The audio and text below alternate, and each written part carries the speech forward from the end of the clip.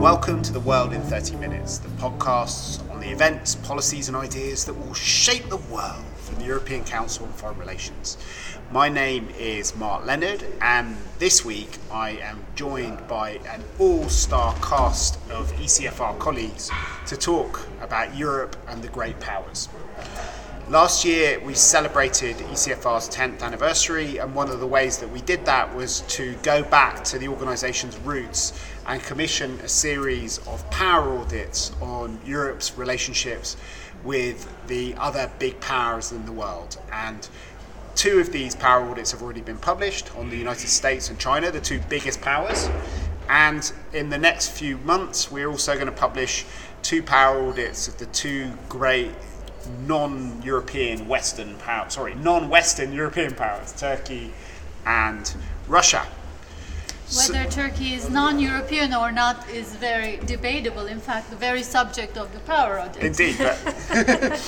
So why don't we go round some of these powers and look at the new map of the world. We've talked about Trump a lot, and the United States is obviously the power that looms the largest. It's been an intrinsic part of the creation of the European Union from the beginning. And in some ways it's the change in the transatlantic relationship which is causing Europe to look differently at all of its other powers, and for all those other powers to look at themselves. So maybe start with you, Jeremy Shapiro, who is Research Director at ECFR and the author of our power audit on EU-US relations. Thanks, Mark. The main result of the power audit, a little bit to my surprise, was that, in fact, the European attitude toward the United States has changed very little under Trump. In fact, really the only country that had a major difference in the way that it saw the United States under Trump was Hungary, and that difference was really more about celebrating his populism than about worrying about the direction that the United States was taking. There's been, in my view, quite a bit of rationalization. And in fact, one of the things that came through all of the power audits together is that the United States really does shape the way that Europe relates to all of the great powers. And in fact, that Europe's relationship with the other great powers is pretty wholly dependent on and at times even derivative of the U.S. approach to these great powers, which means that, of course, the individual European countries have relationships with China, with Russia, but the EU as a whole doesn't have a geostrategic approach to the great powers, particularly to China and to Russia and to the United States, of course, that is independent of the U.S. And I think that this has big implications in the coming years because under the Donald Trump administration, it does appear that the U.S. relationship with all of these great powers, with Russia because of the meddling, with China because of the apparently incipient trade war, and with Turkey because of the very troubled relationship over the Syrian Kurds and some other issues that Asla covers, all of these relationships are deteriorating dramatically. And currently that means that Europe's relationship with these great powers, at least from a geostrategic standpoint, is going to deteriorate rather dramatically. So strategic autonomy, therefore, shouldn't just be about Europe being able to defend itself from threats. It should also be about Europeans being able to think for themselves about how they want to relate to Turkey, Russia, and China. Yeah, I mean, I think that the partnership with the United States is very, very important to Europe, and it will remain should remain Europe's most important geostrategic relationship. But when you look at the way that the United States is relating to powers like Russia and China and Turkey today, you see that it has a very distinct interests relative to Europe, and that it's asserting those interests. And it has a president right now which is maintaining that it's going to put America's interests first. So it seems to me that Europe needs to be a more independent actor on those critical relationships. So in a way we've kind of embodied the problem by getting the Americans to tell us how we should think about all the other relationships. But Francois, you and I talked about the China power audit for a whole episode very recently, so I don't need to go through all of the different elements. Right. But maybe you could talk a bit, as Jeremy did, about both how China fits into the kind of great power mindset which Europe needs to develop and to how well Europe is set up to do that. But also maybe think about this whole question about how our relationship with China relates to our relationship with the US. How does that triangle work? First, probably you know what a cargo cult is in the Pacific. In the Pacific Islands, people used to believe that a messiah would come from the sea, bringing gifts, and would save them. I would say now there is such a need of China facing Trump in Europe that at least some of the elite is beginning to have a cargo cult for China. China is multilateralist because we need it to be multilateral. China is going to, take it easy on WTO rules and adjust and adapt because the US is unfair right now. And unfortunately, the world doesn't quite work like the South Pacific Islanders would like it to be. You can have two problems for the price of one. So we have a US problem, and I haven't written the US part of it, but I noticed when I talk to my simple folks, relatives, neighbors, sometimes they ask me about Korea because I'm interviewed about Korea, and usually the response from normal people is, "Oh, the two madmen," and I have a very hard time explaining that these are not madmen, including Donald Trump. It's almost easier to explain it for Kim Jong-un because he's defending himself. That's how people feel. So just as a prelude, but on China, Chinese blood is flowing in our veins. Money, a gold pot at the end of the road, if you will, particularly attractive to European elites, particularly attractive to European elites who are not completely aware of Chinese bargaining and business practices, which is, it's not, all that glitters is not gold, actually, and the promises are not always kept, and that's how it's always been. Businesses don't like that. Promises are good as long as they afford reward on the Chinese side. And how much of it is about business as opposed to strategy? Because China's obviously both active in lots of European countries, and we talked about that a lot on the last podcast. Yeah. But it's also pretty active in a lot of our neighbours. In the Balkans, it's building infrastructure. I think they bought a fifth of Ukrainian territory, or more than that even. They're buying Chinese land where they can. Is there a kind of strategic element, or is it just a There is a financial political thing? diplomatic element, which is China wants the rest of the world not to contradict China on what it cherishes, on its view of itself, on its goals, on international diplomacy. So it's ready to pay a price, and it's to make friends and to punish people who keep criticizing it. So you can call it political influence. I don't think it's really in the business of changing Europe, but it could very well free ride fragmenting Europe, because then it would find the job easier. The real goal is business on the cheap, and we have a lot of difficulty as Europeans to accept that. If we were Africans, we would have been born with the issue with a number of other partners. But with China, we discover it. A country that will lend but at higher rates than we expect, a country that will not invest as much as it says it does, a country that's making bids for literally all ports in Europe. Not that it needs all ports, but it's going to look at who jumps through the hoop, who answers. This is a kind of systematic practice. What about the transatlantic bit? Because on the one hand, you said we shouldn't expect too much of China as a hedge against Trump. But the other side of that is, should we be worried about Trump dragging us into either a trade war or a shooting war over over islands in the South China Sea or other areas? Well, I'm going to wade into U.S. politics. It's very clear that Trump and the hardline Republicans who staff his administration, they're very good at identifying the mistakes of the previous administration. They saw very clearly the bloodline, Obama trying not to go to conflict, but on the other hand, they don't seem to have found solutions. So they hover between hostility to China and avoiding conflict with China. The result you can see in the steel and aluminum tariffs decided last week.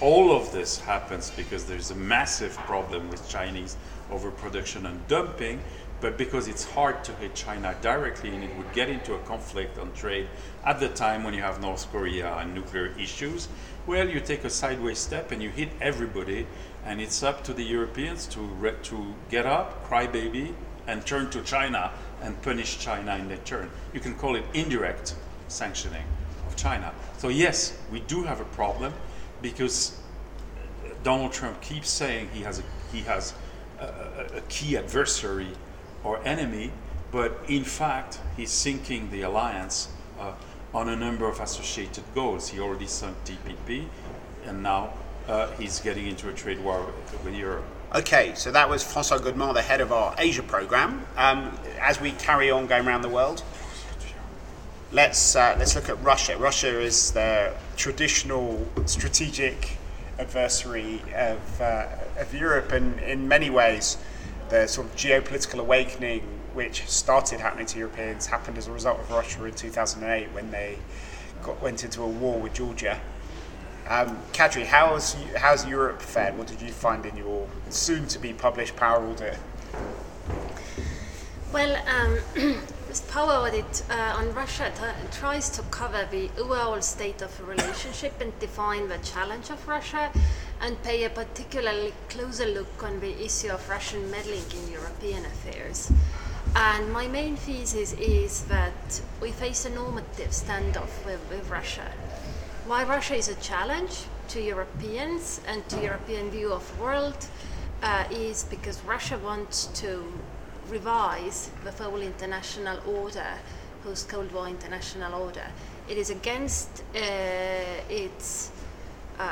certain of its aspects, such as emphasis on human rights, popular empowerment, concepts such as responsibility to protect. Russia would be happy in an international order that is a lot more state-centric, international order of 1945.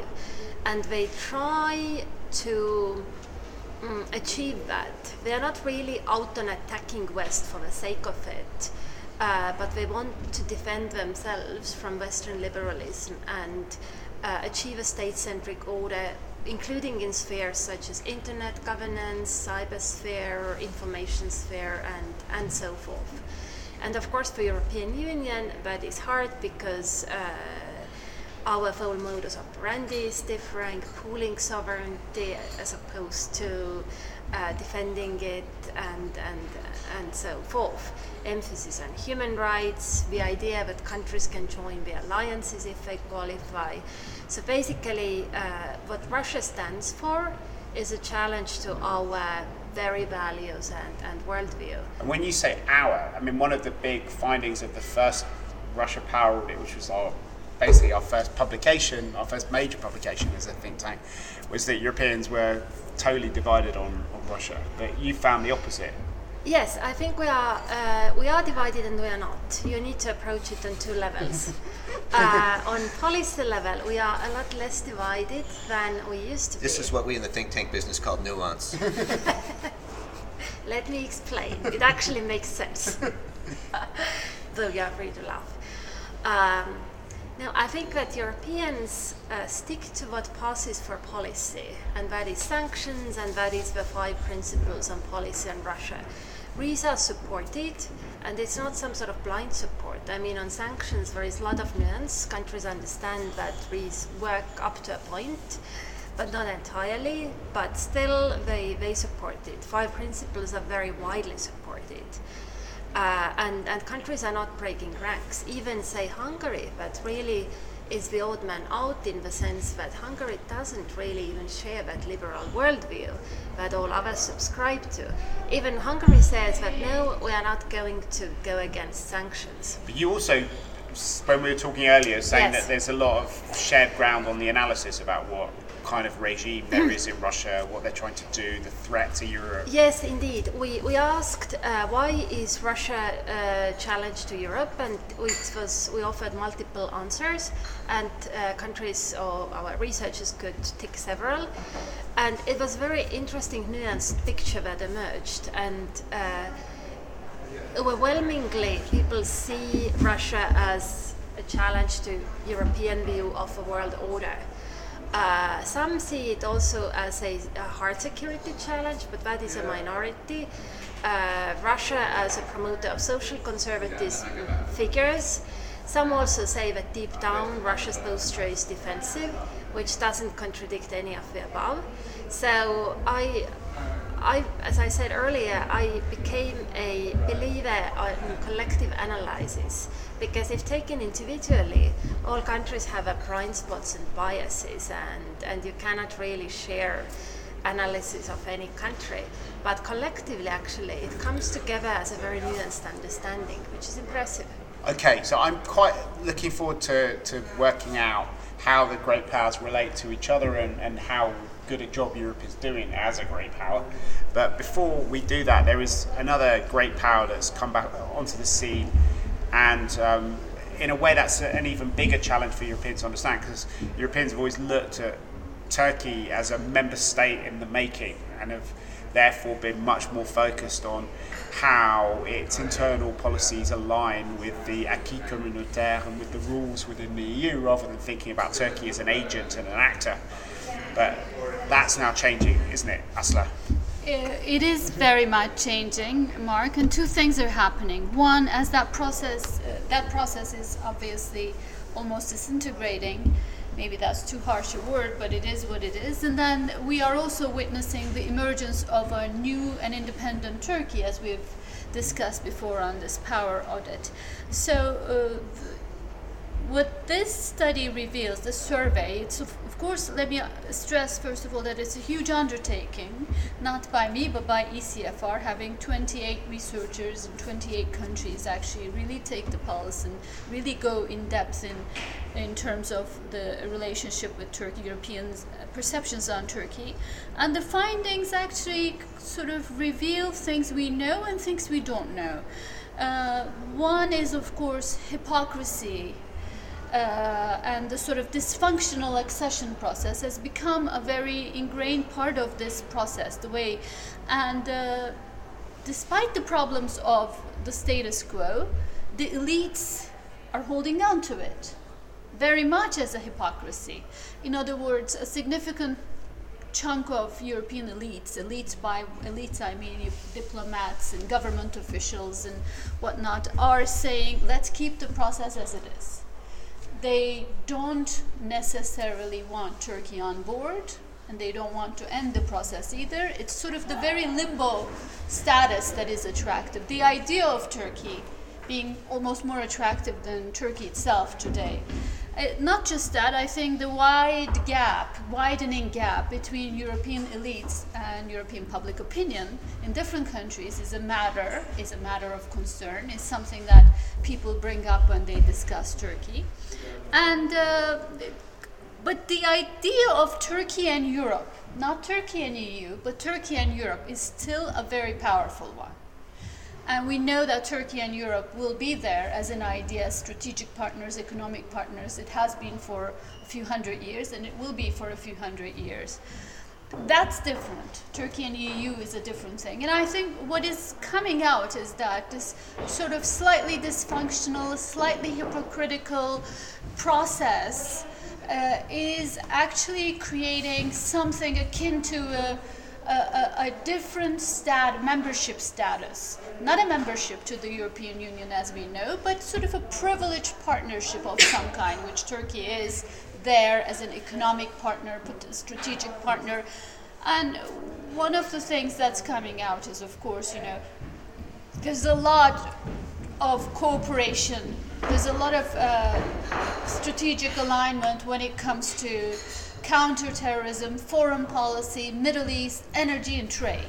Okay, so we now heard about the bilateral relationship between Europe and all of the great powers, but I suppose the big question underlying it is how the EU is set up to deal with a world of great powers and spheres of influence. First of all, I think you can't decide merely from values or principles. Otherwise, you're going to have a gang against you. I'm asking what would European foreign policy would be if we have problems simultaneously with Russia, with Turkey, and with China, for example. And the US. On a lot of the, not to mention, of course, the US. Isn't that where we're at? So there is a question of prioritizing, there is a question of opportunity, there is a question of what do we want first. And I think this is really becoming urgent. Well, what are the borders of Europe? And with a country like Turkey, what is Europe and what is non-Europe about Turkey, in the sense that, okay, it's fine to talk about not trying to transform, Europe's abroad and not trying to impose European values on China or Russia and sort of being more transactional or more of a realist. But when you come to Turkey, you actually hit a very difficult equation, because it's a very polarized country, a very polarized society, and with a significant, sizable portion of the population quite willing to sort of absorb European values, quite supportive of the EU process still, despite everything. And what type of a relationship do you establish with Europe, with a country like Turkey? Can you really abandon the other half? Can you really? But that's the interesting thing about the hybrid, though, because when we thought of it as an accession state, we were focused on the 48% that wanted to join the EU. But if we think about it as a great power, we need to be focused on the 52% that's running the country. 51, let's say. Let's stick to 51. 49. Look, I think that this is the problem is greater than that. Europe has not decided to look at the world through a great power lens. In fact, it's not clear that there is a Europe that is even capable of that. Angela Merkel gave a speech. It was actually in Australia right after the Ukraine crisis, in which she said, we cannot return to a world of spheres of influence. Russia wants a sphere of influence, and we will not have that. It's contrary to our values. Well, you know what? I'd love her to be right. But that doesn't describe the world that I live in at all. Last week I heard a high European official. He was very happy because a Korean had told him, you are the only multilateralists left. And I asked the official, what does it mean to be multilateral if nobody else is? Yeah, I think that's exactly the point. That the notion that Europe can exist in the world and can succeed in what is a competitive great power environment, a return to a competitive great power environment, when they don't even recognize, they have chosen to pretend it's not true, that this is a competitive great power world, and that countries are, all these great powers in their own way, are actively trying to carve out spheres of influence. And if you're not going to be a hunter, you're going to be prey. But also, if you look at the map of Europe, it's quite difficult to argue that the European Union has not been building a sphere of influence as it's expanded from 6 to 9 to 12 to 15 to 25. That's the way all the other for Turkey, and I think that's why I'm very happy that Turkey is not in. It's integrated, but it's not inside. We can deal with it as a partner, and we don't have to get into every problem, and they don't have to worry about their identity as some Eastern Europeans do. But isn't That's exactly what President Erdogan wants. I know. But isn't the Ukraine crisis the perfect illustration of what happens when, the EU behaves in a way that is not about building spheres of influence, it's just about respecting the democratic will of the Ukrainian people. But the way that's perceived by the Russians is about building spheres of influence. And you end up with a war. But when it comes to that particular neighborhood, Europe's eastern neighborhood, where Ukraine is the most prominent country, I actually do side with Angela Merkel, because I don't think that you can do spheres of influence there. I think both Europe and Russia get it wrong. Russia thinks that it can have a sphere of influence in those countries. Russia does have a sphere of influence in those countries. Well, it has laid a claim to it, but it hasn't quite exactly. It hasn't. It is in a contest for a sphere of influence with Europe and with the United States and with China, arguably. And someone is going to win that contest. It's not going to be Ukraine. No, I think no one's going to win it, because these countries are what they are, and Russia cannot have them unless they agree to be had. That's sort of law of nature these days. Whereas also European Union, we cannot reform them unless their elites collaborate, and they don't. So I think it's going to be a bumpy ride. I think where we're getting to is the fact that we don't really know what spheres of influence means in an era of globalization where lots of people have influence in different places, and we had some sort of consensus in earlier periods of history about spheres of influence to do with military alliances, different religions, being part of trading or other kinds of organisations, whereas now, the Eastern Partnership, for example, we say that's not a sphere of influence, that's just a kind of democratic right for different countries, but the Eurasian Union is a sphere of influence, and yeah, I mean, if you look at what has happened to Ukraine, okay, there was a struggle in Ukraine represented in 2014 over who would have a sphere of influence. Now neither side exactly prevailed in that struggle, but in fact, what ended up happening is that they divided the country. And so, it is absolutely the case that Western Ukraine is in a Western sphere of influence and Eastern Ukraine is in a Russian sphere of influence. And the idea that was a Russian decision. But that is Come the visit idea. Donbass. It's not. And Maidan was an anti-corruption revolution. Visit Donbass. Yeah. Just you walk the streets and you understand what the sphere of influence looks like. Yeah, but talk to people and you see how the place functions. It's not a pro-Russian. It doesn't have to be pro-Russian. It just has to listen. And in fact, that's exactly what happens in Belarus. They hate the Russians in Belarus, but they are certainly within their sphere of influence, and they have to behave that way, and they do. And the only thing that the Ukrainians... Which is why they're so open to the Chinese, by the way. Yeah, well, they are looking for... That's exactly the thing. All these countries are trying to fight Russian influence. They don't like it, and they succeed fighting it every now and then. And every now and then a thing happens like Maidan that sort of throws away all the previous structures and Russian influence with them. But something so demanding as the EU has to have a beginning and an end geographically. Cannot extend. I mean, you can have influence, you can do deals as you do with Turkey. If you begin integrating in such demanding rules, first you'll get in trouble, as we do sometimes in Eastern Europe. And second, yes, you're provoking Russia. You're just going very far. I would plead for choosing Turkey in spite of Erdogan for a number of reasons. You can get in jail, I think, in Russia for half of what you say in Turkey. In China, you would get sent to a re-education center for 10% or 1% even, on an index of what's possible or impossible. And second, Turkey indeed is more integrated anyway, is more dependent. Thus, whatever Erdogan or others are, they have to some extent to depend on us. They cannot move the relationship independently. What does choosing Turkey mean? Because at the moment we're choosing Turkey to do a deal. But Turkey is not necessarily choosing us. That's the other side of the coin. There's the question of which Turkey, definitely. But other than that, I think what does it mean to choose Turkey? What type of a relationship? You can choose to do a refugee deal with Turkey, but does that mean that you support Turkey? No, that's not enough. Against the YPG in Kurdistan, for example.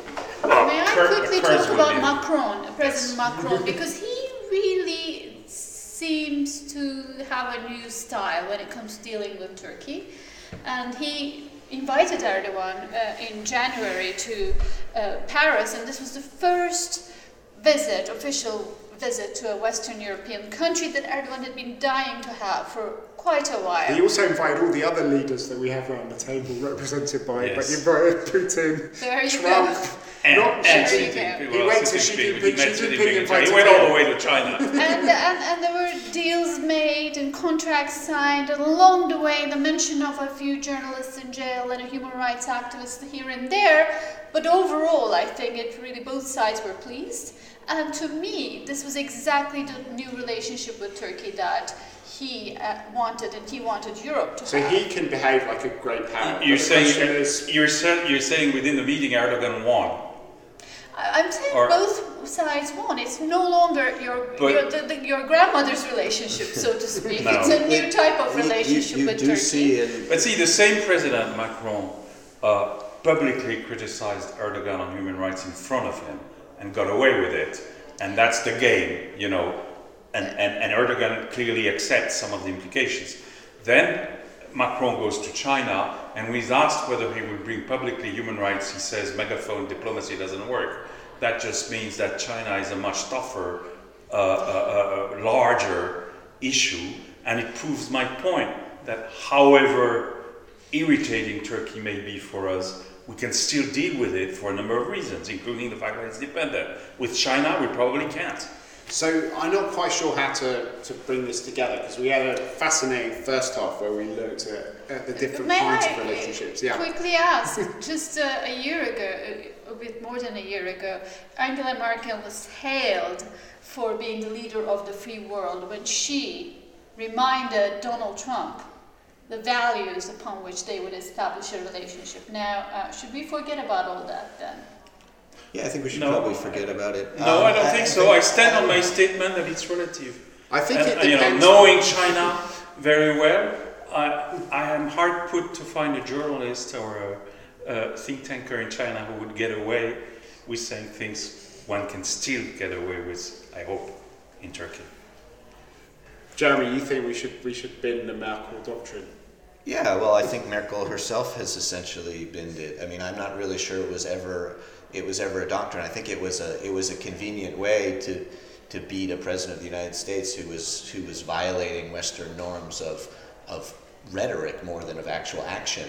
And she wanted to assert those kinds of things. I'm kind of glad that she did. But the idea that she does or will or could run her country on the basis of those values, I think was never in the offing. And what's interesting that you see about the Europeans, especially the large European member states that we were talking about Macron, we're talking now about Merkel, is that they don't run their country's foreign policy according to these values by and large. But they also, what they do is they don't really behave geostrategically because they are covered by the Americans in terms of the great power relationships. And so they have no European approach, which is why the question of what is Europe is a reasonable one. I'm not sure that's true though. If you look at the Iran, at the JCPOA, at the WTO, at Paris climate deals, that's very much the position that France and Germany and other countries are taking. But Germany, paradoxically, Germany's trapped more often than France. Germany's trapped, Merkel was trapped with Turkey because of the refugee issue. And that was so important. Nothing else mattered. This is my point. And on China, Germany's trapped by the trade issue even more than we are. So you're making Jeremy's point now. Yeah. I don't think that it's completely thrown them aboard. The point is you aggregate different things, and running a country is a difficult thing. So well, sure, I have a lot of sympathy for these people, and I'm not saying I could or would do anything differently.